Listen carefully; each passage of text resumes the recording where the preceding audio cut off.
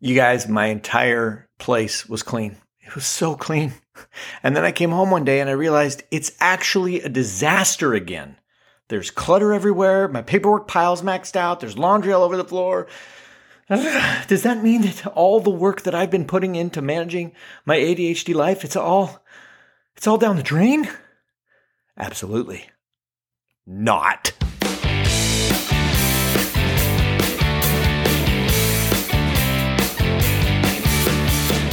You are listening to ADHD Big Brother, the podcast for adults struggling with their ADHD and comorbid depression symptoms. Yeah.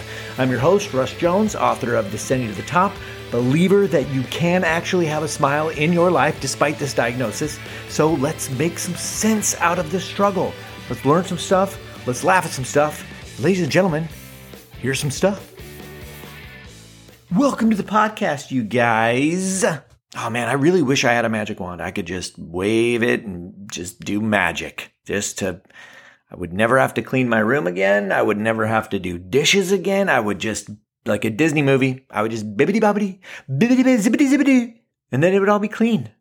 And that would feel good. They say it takes 10 years to become a master at something. And I've had ADHD for 47 years. I've been actively practicing it for most of that time. And I became aware that I was practicing it, I'd say about 7 years ago. That's when I was diagnosed.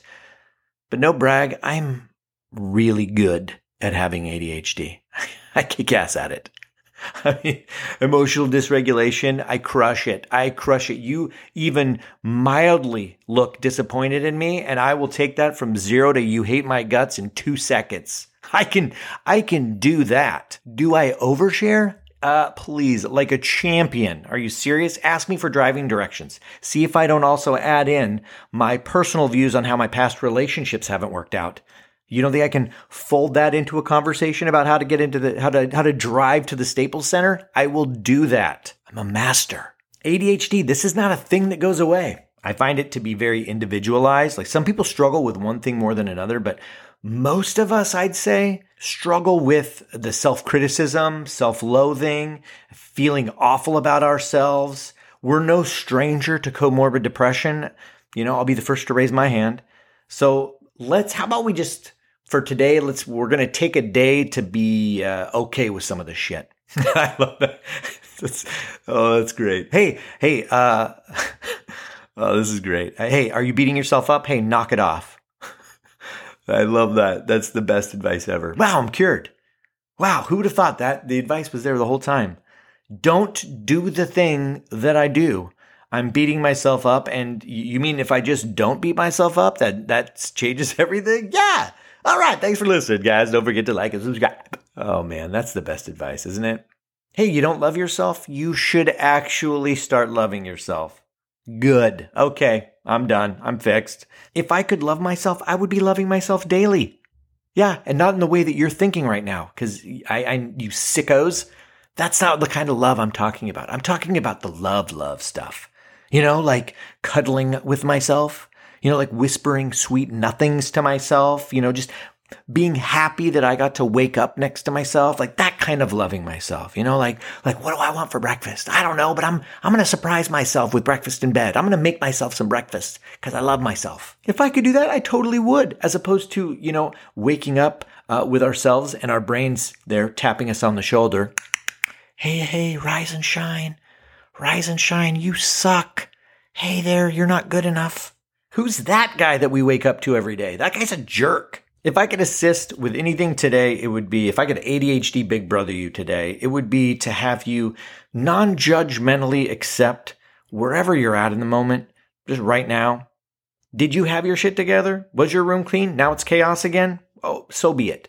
Can you accept that without judging it as bad or without giving it some deeper negative meaning? Can you recognize that negative thought, it's just that? It's a negative thought. It's not who you are. It's just a thought. What are thoughts? Yeah, they aren't real anyway. They're just flickers of brain zappies in our skulls. And I'm sorry for using the scientific technology jargon if you guys are getting lost in some of that. I'm just trying to educate on the neurotransmittical zippy flickers inside your crandibular dopamizers. So sorry about all the science. I'm just really, really smart. That mush inside your skull, the spaghetti up there that zips and zaps, that's where all the memories are. That's where all those things are that we judged were bad or that someone told us were bad. The brain is running a really old program. It's like, playing Space Taxi on the Commodore 64. Anybody play the Commodore 64? It's a really old, outdated computer. And that's the brain. It's running an outdated program, but we're still playing the game. These thoughts like, we're not good enough.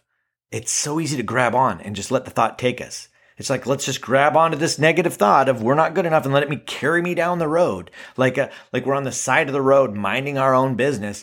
The brain drives up, and it's like, hey, you're not good enough. And we get in the car. We get in the car with this negative thought and we start driving off with our brain. And then the brain starts picking up other hitchhikers along the way, like negative thought hitchhikers. Like, oh, you're going to fail miserably and nobody likes you. Pick them up. Let's go. Next thing we know, the car's full and we have no drive, no motivation to do anything because we don't like ourselves and we have got to get away from this feeling. It sucks. My favorite workaround for this is to do my best to remove my identity from that problem. The room is messy. It's not because I'm messy. It's not because I'm a slob. It's because it was clean and I ignored it until now. That makes sense. It makes sense that it would be messy. Those are just the facts.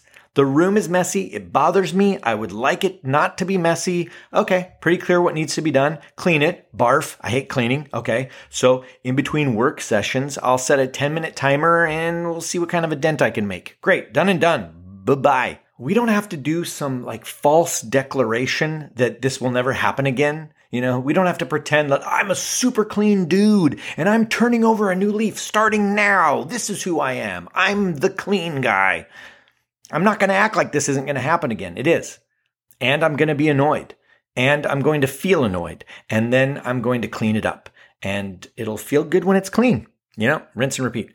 That's how chores work. Blech. I've fallen into the trap of thinking that, oh God, now I got to make some kind of a routine or create some kind of a habit where I always have a clean room at the end of the night or whenever I leave the house, because I want to walk into a clean house because I know that'll feel good, but I'm not going to do that.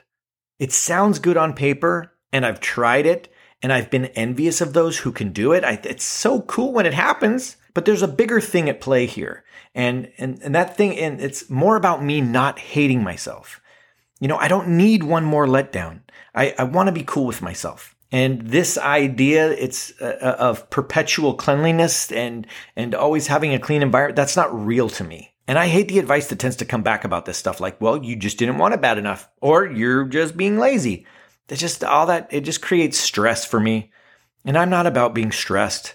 I've got enough things on our plate. We all have a shit ton of stuff on our plate. We've got kids, finances, side hustles, main hustles.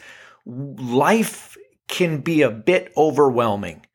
So we've got enough on our plate than to have other little things to remind us that we are not good enough about. So the big challenge here, actually, you know what? Screw that. I'm going to dare you. I dare you to be cool with yourself. I challenge you to remove self-judgment. Actually, no, that's impossible. Remove Hey, just stop it. God, that would be great if we could just remove self-judgment. Hey, starting tomorrow, I don't judge myself anymore. Done. God, how about that? That would make me more than an ADHD big brother. That would make me the ADHD god, I think. How about this?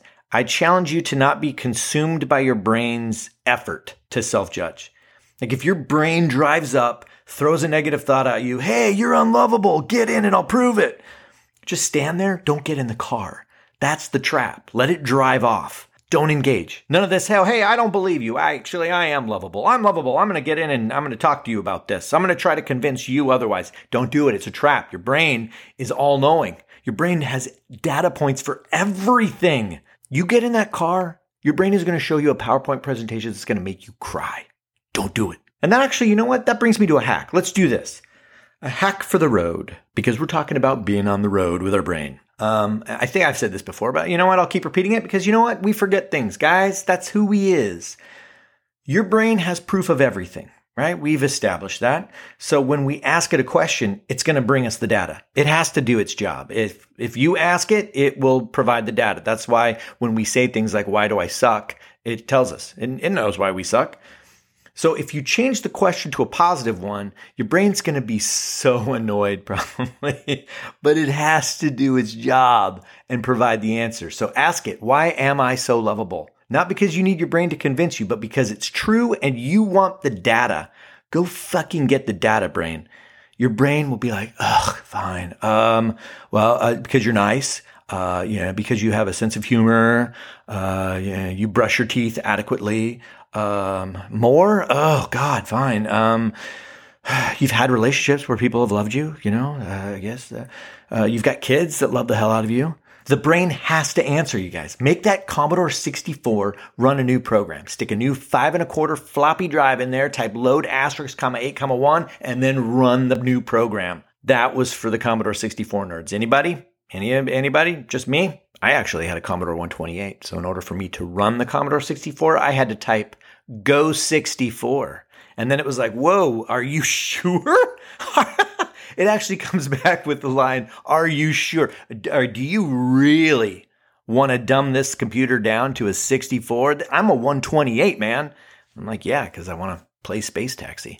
All right, guys, I hope this has been helpful. If you're getting any value out of this podcast, please do me a favor and leave a review on iTunes. I know it's a big pain in the ass, but it would really help me out and it would put a big smile on my face. So thank you. Also, I'm almost done shooting the videos for my course. I'm super proud of it. That's going to end your task paralysis, destroy your lack of motivation. It's going to walk you through how to finish what you start. I'm super excited about it. So if you want to get a heads up of when it's available, click on, there's a link in the show notes. There'll be one and you just click and I'll keep you posted. For those of you that have reached out before, I love hearing from you. I love talking to you. So you can always shoot me an email, you guys. Ask me a question, whatever you need. This is my servitude. And with that, I hope you guys have a fantastic week.